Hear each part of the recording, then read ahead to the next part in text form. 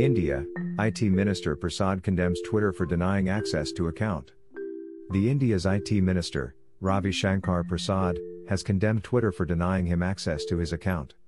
Prasad's account was reportedly blocked for alleged violation of the US Copyright Act, which the minister considered as being arbitrary and gross violation of IT rules. While condemning the blockage, Prasad said in another social media platform, Ku, that the platform had failed to give prior notice before denying access to his account. Friends, something highly peculiar happened today.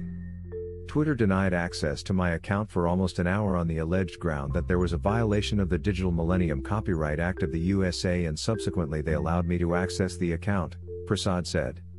The blockage Prasad's Twitter account is coming at a time when the US digital giant has been in a tussle with the Indian government over the new social media rules.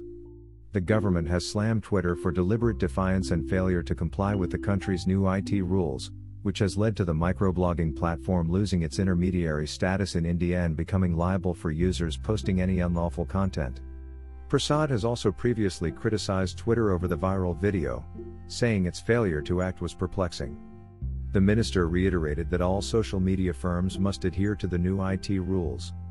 Twitter's actions indicate that they are not the harbinger of free speech that they claim to be, but are only interested in running their own agenda, Prasad said. He added that users face the threat of being arbitrarily removed if they did not follow the company's line.